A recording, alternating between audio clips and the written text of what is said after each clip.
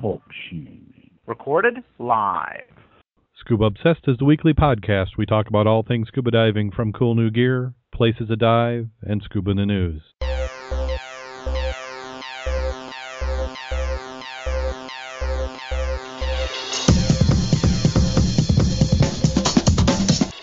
Scuba Obsessed episode 111 is recorded live April 12th, 2012.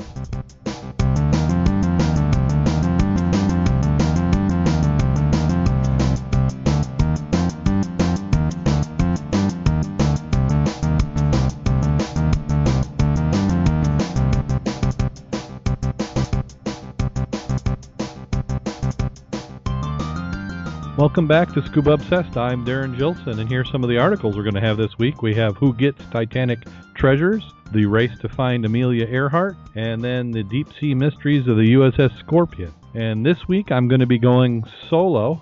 We might volunteer a few people in the chat room if they want to come on a little bit later if they have anything to talk about. But we have Mac and Jim Schultz are both occupied. There's a presentation going on tonight at one of the local museums, and they're there representing the mud divers, so they're not able to be on tonight. And then we've also got Jim, who's back slaving away at work.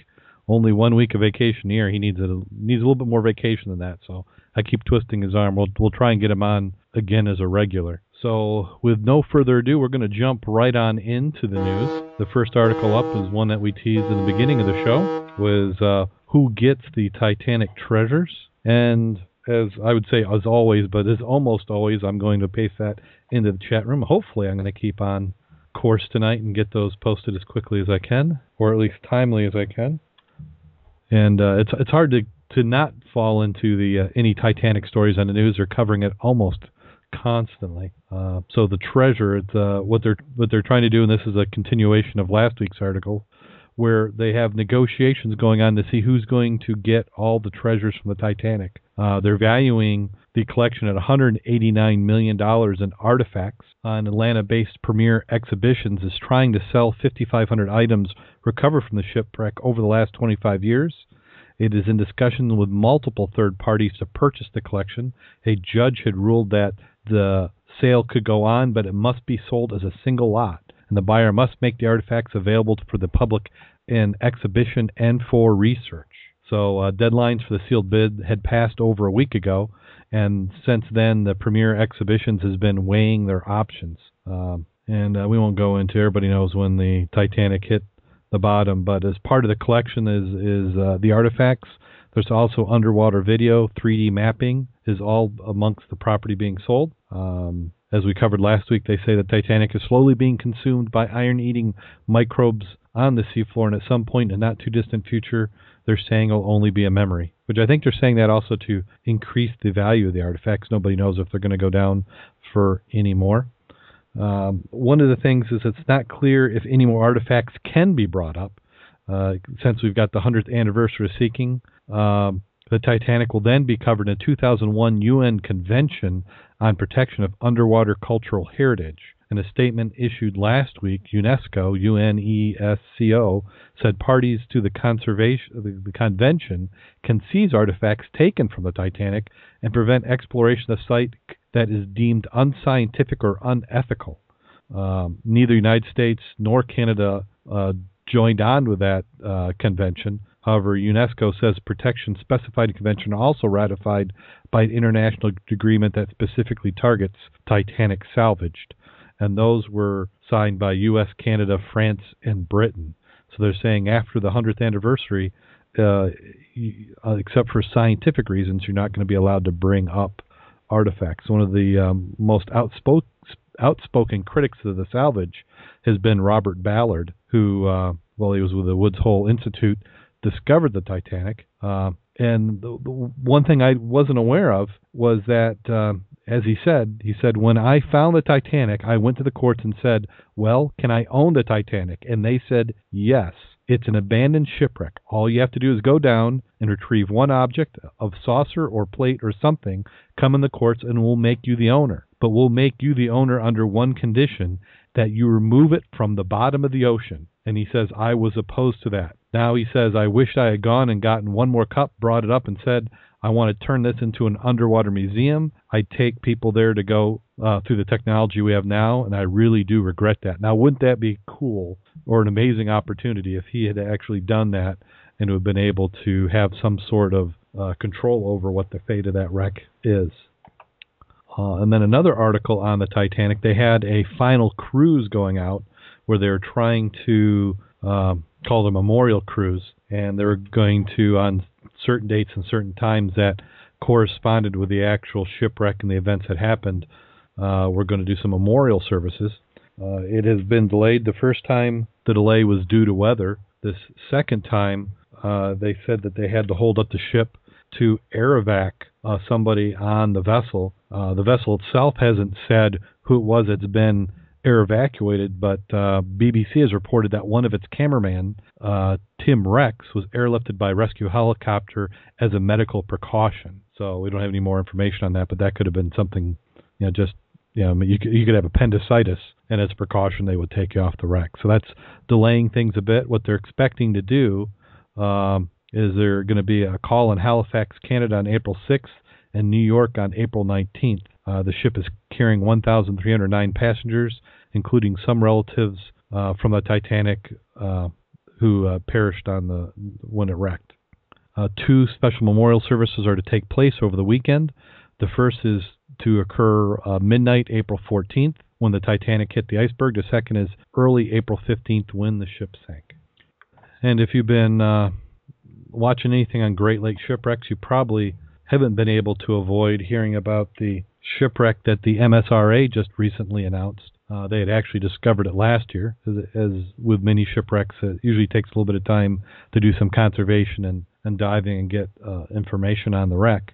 There was a 19th century 2-masted schooner found at 350 feet down off Grand Haven.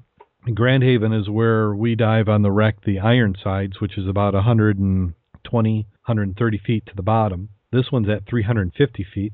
They're estimating that it was built in 1868, called the St. Peter, the ship that sank in 1874 while delivering a load of wheat from Chicago to Buffalo. The discovery was actually made last October during a dive, but officials with the Michigan Shipwreck Association, or MSRA, announced the find, and the article says today, but it was actually April 6th. It's about 20 miles off the Grand Haven coast, and they found it with sonar, side-scanning sonar with David Trotter.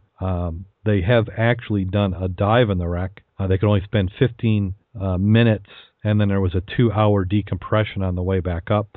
There is video available which shows the wreck, and it actually is in amazingly good shape for as long as it's been down there. But part of that is being at 350 feet. That's one of the things about the Great Lakes, is that these deeper shipwrecks are some of the only ones that we have left. The shallower ones that we have, they just tend to be breaking up. We're calling them rubble wrecks. But you start getting over 200 feet, and some of these older wrecks are still held out in pretty good condition. So it's just making me think it's time to start seriously considering getting that technical certification so I go down and see some of these. Kind of on a related bit, not only hunting for shipwrecks but also for lost aviators. This one's been in and out of the news for a long time. There's a race to find Amelia Earhart, and I don't know why at the 75-year mark it's picking up, but it seems to be. John Thompson, who is recognized as a world traveler and a collector of art, has already participated in 2 unsuccessful missions to find Amelia Earhart. He's now 72, fighting prostate cancer, and he's planning on going out 2 more times this year before he goes and finishes his chemotherapy. He says it's a needle in the haystack, but with the technology we have employed and the brains we have informed, if we don't find it, no one will, Thompson said. Theories about what happened to Earhart and Noonan are varied. They disappeared while flying out of New Guinea to Howland Island as part of an adventurer's attempt to become the first female pilot to circumnavigate the globe. Last month, the International Group of Historic Aircraft, headed by longtime Earhart seeker Rick Gillespie, said the U.S. State Department analysts of an image off the remote island of Nikumaruo in what the Pacific nation of Kiribati looks like it could be an aircraft landing gear. Now, if you've watched any of the Discovery specials on that, they've showed this photo, and it could be an aircraft landing gear, but it could also be the Loch Ness Monster. It's just a blip on a photo, and it's really hard to see. But what they're expecting to do is, with the improvements of side scan, they're going to go out and look at the shelf and see if they can pick it up.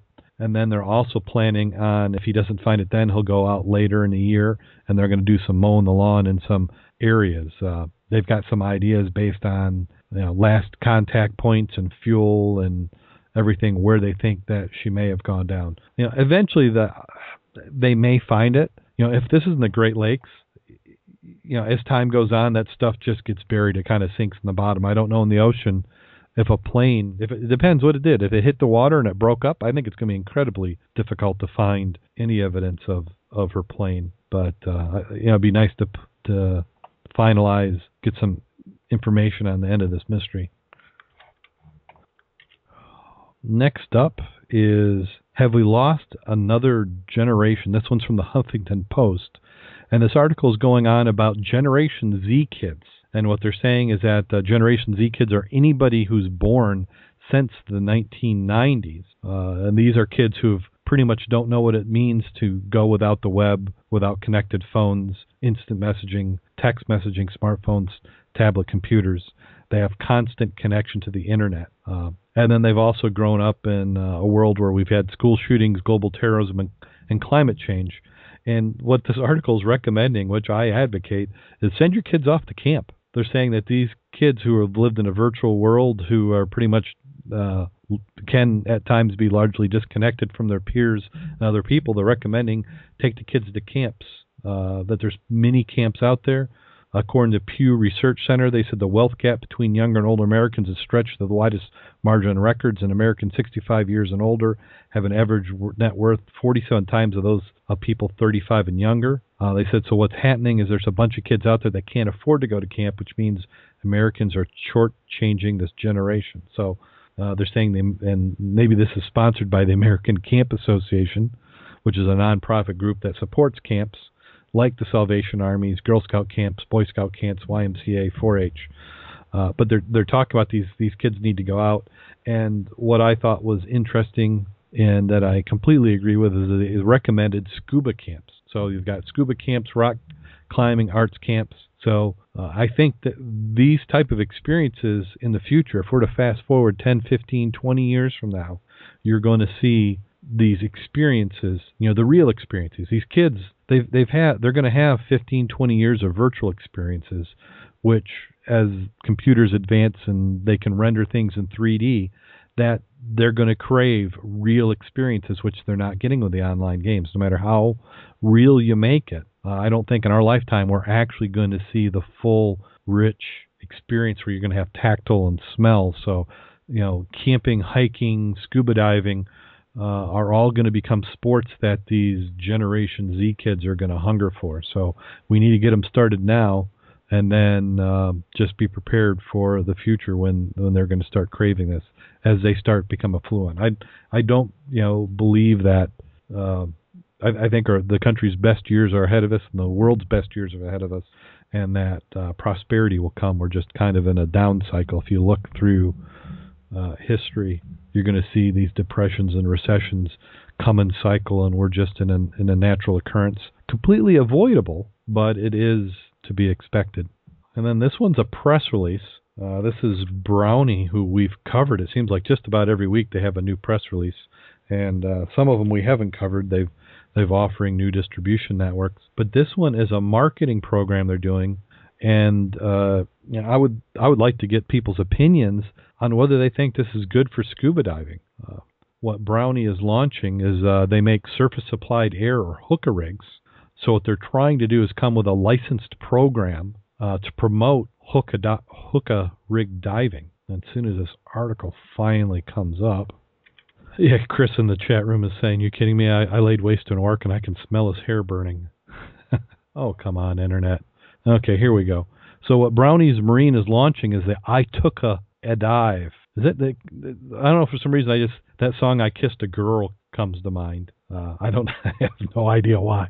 But the Brownie Marine Group, what they're trying to do is they're trying to create a new resort operator dive experience. So I think what they're trying to do is compete with like Snuba, and the product is named Tuca, Tank Supplied Hookah, and they've already signed up their first location on Singer Island near West Palm Beach, Florida. The program offers beachgoers and tourists the opportunity to enjoy the simplicity and marvel of surface-applied air and diving underwater tours with the assistance of professional instructors. And of course, they're talking about all the technical things, more PR, their Peloton hose system, quick-release swivel valves.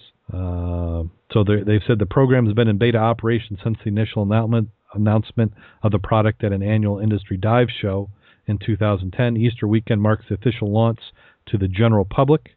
Singer Island represents the ideal location to kick off Tuca program. On one side of the island is the world-famous Blue Herring Bridge, the ideal drive to beach with a spectacular underwater park where people come all over the world to see nudibranches, octopus, frogfish, seahorses, and dozens of other small creatures that are rarely seen elsewhere in the world. On the beach side of Singer Island, there are several hundred yards of reef rising up to 8 feet off the bottom, less than 15 feet of water close to shore. On an island, tourists flow between 6,000 and 10,000 new people every 2 weeks. So this spectacular opportunity to introduce some of Florida's most beautiful underwater sites to non-divers.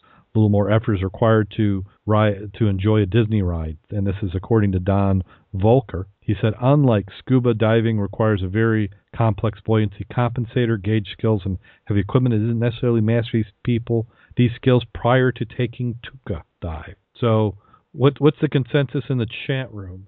Do we think that Tuca is an advantage for the scuba diving, or do we think that some people are just going to do this and say that's good enough, why am I going to mess with it? Yeah, Jeff in the chat room is saying in place of a compressor, it's using a tank. Brownie has both options, but you can do it with a tank. The thing with a tank, I would think that would come under scuba diving. I don't know, because I think there are specific exemptions for hookah rig diving, but as soon as you put a tank on it, I don't know if since the tank's above water, if that would not require the certification. But then also you've got resort courses too, so maybe they get around it by having a dive master who's going to help. Lynch diver, isn't that what Billy was doing on his commercial rig? I'm not sure what you mean there. Jeff is saying in the chat room it might get some people interested in doing real scuba, and that's what I'm hoping for. Unfortunately, I think out where we're here in Michigan, we don't have enough to see at shallow enough depths where that type of rig is going to be attractive. I've thought about it for grubbing in some of the shallow parts of the river. I think a hooker rig would be great, and we do have some members of the dive club who aren't scuba certified who have done some hooker rig diving. But we, even though we're not trained people to be offering scuba classes, we have had to give some unofficial advice to hookah divers. Otherwise, they could kill themselves.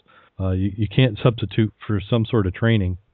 Chris is saying that it's going to be just a little bit more of a hassle to get some people prepped or more. Yeah, it could be. It very well could be a hassle. I think what's attractive about hookah diving in general is you can breathe on the way down, and you can go down with less air. And maybe that's what they mean by not needing to have to worry about buoyancy, because you still have to be concerned with it. I mean, there's going to be some of us bigger people are going to need a little bit of weight to get down. Maybe they limit the depths at which they go. It'll be interesting to see how this program eventually plays out. And then last on the news for this week, we have experts out to solve a deep-sea mystery in the USS Scorpion. And while this one loads up, we'll give the chat room a chance to follow it. This one is very close to me. I didn't actually have any family members on the Scorpion, but my dad during this time was in the Navy. He was on the USS Flying Fish, which is a nuclear fast attack submarine.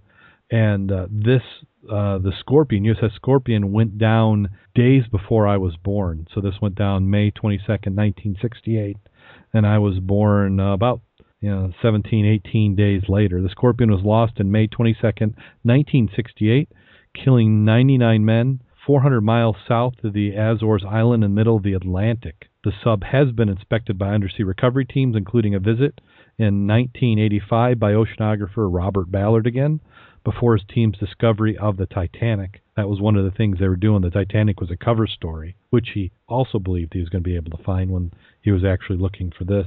The cause of the sub's loss remains hotly disputed. The Navy Courts of Inquiry found the cause of loss cannot be definitely ascertained. The families of those 99 men are still out there, and they want to know what happened, says former U.S. Navy officer Paul Boyne, who presented a new mechanical explanation for the loss of the sub at a recent Maritime Forensic Symposium outside of Washington. The panelists of the event called for the expedition to the sub's wreck. There's some rumors saying that it could have been a covert Soviet attack, to a torpedo self-firing into the ship, to a faulty trash disposal. Evidence for a more mundane explanation comes from the sub's propeller shaft, Boyne says. Photographs show it rests about 20 yards outside the wreck on the seafloor at about 11,220 feet underwater. Boyne suggests that rubber bearings holding the propeller shaft failed, putting stress on the coupling, connecting it to the engine. The coupling's bolt failed catastrophically during a deep dive test. The theory goes, spilling water in the sub too rapidly allowed ballast maneuvers to raise the ship to the surface. So they're going to go out and see if they can figure it out. There's also a conspiracy theory that people say that they know exactly what happens and they don't want the information to come out. Yeah, I agree. Somebody in the chat room is saying that a good X-ray scan could determine the cause of the wreck. That could. I don't know if they're in a condition where they want to raise it. It's been down there for 43 years. I don't know what kind of condition it is. If it's all in one piece, if they could bring it up. And with something, it'd be interesting to see if the families would be willing to let a wreck like that be brought to the surface. I think they should. I'd be all for it. Yeah, Lynch Diver's asking, don't they have underwater scans? I believe they do have done some underwater scanning. Well, that does it for the news this week. As we talk about last week's dives, we didn't actually get any in. It seems like I've spent every moment from when we recorded last week. I apologize for the sound quality of last week's episode. It took me 4 days to edit. As we were recording that, I don't know if you were able to hear in the background, but there are screen doors and car doors slamming. We're in the screen room, which earlier in the week I had scoped out and said, this is going to be a great place to record because everybody goes in at dark. Nobody comes out. We'll sit out there, have a few drinks, do the podcast, and we're all set. Well, it just so happened that we were leaving the next morning, and I'm not going to complain because the wives were loading up the vehicle and getting everything all ready, but they insisted on doing it right during the podcast, so you could hear the screen doors screeching and the doors slamming. So it took a little bit to try and edit out that background noise. They did an excellent job, and then afterwards I was hoping to edit it, but I was getting the evil eye, which means I had to go and get everything loaded. So I spent the next 2 hours sweating and loading up the vehicle for a 22-hour drive back. Actually, I think it might have been a little bit more than 22 hours on the road. Atlanta. Who invented Atlanta traffic? That was just crazy. And I'm almost ashamed to say I saw in almost every spot where it was congested Michigan license plate. So you can't blame the locals down there. They're probably swearing that Michigan doesn't know how to drive, and I'm tended to agree with them. There was a lot of Michigan plates. It was like a convention. It's like the only people coming to Florida from Michigan and Wisconsin. So I've spent most of that time editing. I still have a lot of photos to put up. You can follow us on the Scuba Obsessed website. Make sure you go there, www.scubaobsessed.com. Also, we have mudclub.scubaobsessed.com, and between the two, we're going to have more postings. Also, we like to get some, if you listen to the show, make sure you like us on Facebook, facebook.com/scubaobsessed. Somebody in the chat room is saying the drive with a boat is 27 hours. We were actually thinking about that. Is it worth taking a boat down there or renting it? But we had a blast doing that diving last week. But I'm still editing, still putting those photos up. Tonight, as I had said earlier, Mac and Jim are at a presentation of a new exhibit in the Coloma Library. And I don't believe anybody got out. There was some talk about people going out Sunday and do some diving, but I don't believe they did. I'm also seeing some reports that the lake has flattened down a little bit. We've had clear nights the last 2 nights, so if you had an inboard and you put it in the water and didn't drain it out, you were at risk for freezing. It got down to 27 degrees last night. It's warming up to about 50 during the day, so you might be okay, but it's still, you get a chance of some freezing. So I'm hoping that we're going to be able to get out in the big lake and do some diving.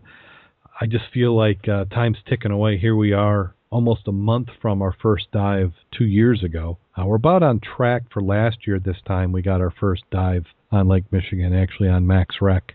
And then we have people in the chat room telling me about all the great dives they're getting in, so I am jealous. I did get a bunch in last week, but I'm ready for some more this week. Is there anybody who's got any questions in the chat room? Anybody wanted to come on for a moment and talk about some of the diving that they've been doing? If you're missing out, if you haven't been coming into the live chat room, you're missing out. We have Dave just signed in. They always seem to have a good old time. And actually, with no other guests on the show, I have plenty of time to watch the chat room. Yeah, the people talking about that it was Easter last week, and that's what kind of did it for me. And when we weren't planning on being in town till the end of Easter, and we get in early, I'm thinking all this time, but those family obligations come right on back to you when you get in town. So you got in town. I rolled in. My goal was to make it home before the sun come up. I did not want to see the sun come up another day and still be driving on the road. So I was in bed probably 5 minutes before the sun came up. And then about 4 hours later, my wife woke me up and said we're going over to her family. So we went and did that on Saturday, and Sunday we had Easter. There was some talk of diving in the afternoon. I haven't heard if anybody was able to get a dive in. I don't think they were able to. Well, this week's going to be a little bit of a short show. We'll make it up next week. I've got a list of guests I want to get on, and I need to be calling them, so hopefully I can get that done this week. Also, we'll have some more postings up on the website, so keep your eyes out for them. We love those 5-star reviews. If you get a chance, head on over to iTunes. We've also updated the RSS feed, so if you like RSS feeds as a way of keeping in connection, you can do that in the Scuba Obsessed website. You click on RSS and it'll bring it up.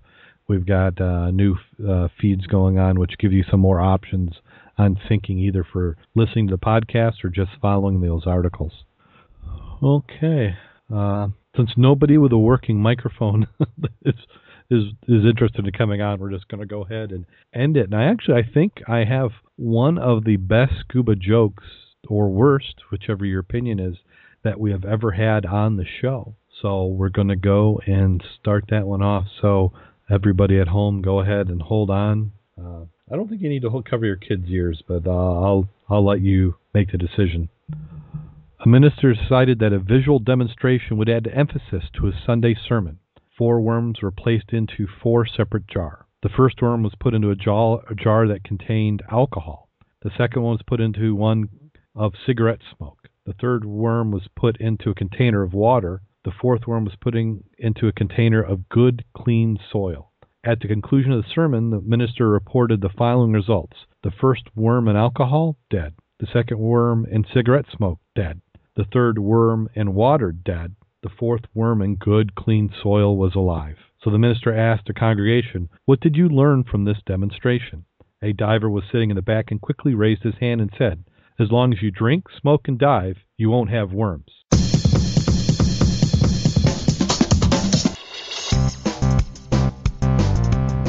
See, I didn't think that one was too bad. So again, we appreciate everybody listening. Until next week, go out there and get wet and dive safe.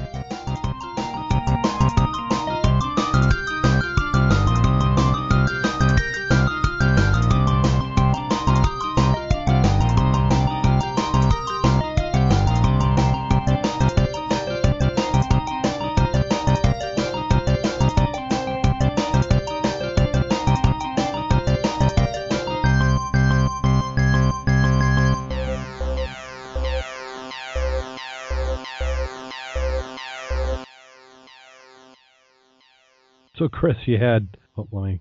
Call recording has been completed. Howdy, howdy. Did I miss the joke? You did miss the joke. Damn it. And it was a good one, too. Well, they're all good. I didn't think I'd be gone this long, and otherwise I'd let you know. Well, I kind of figured you were at the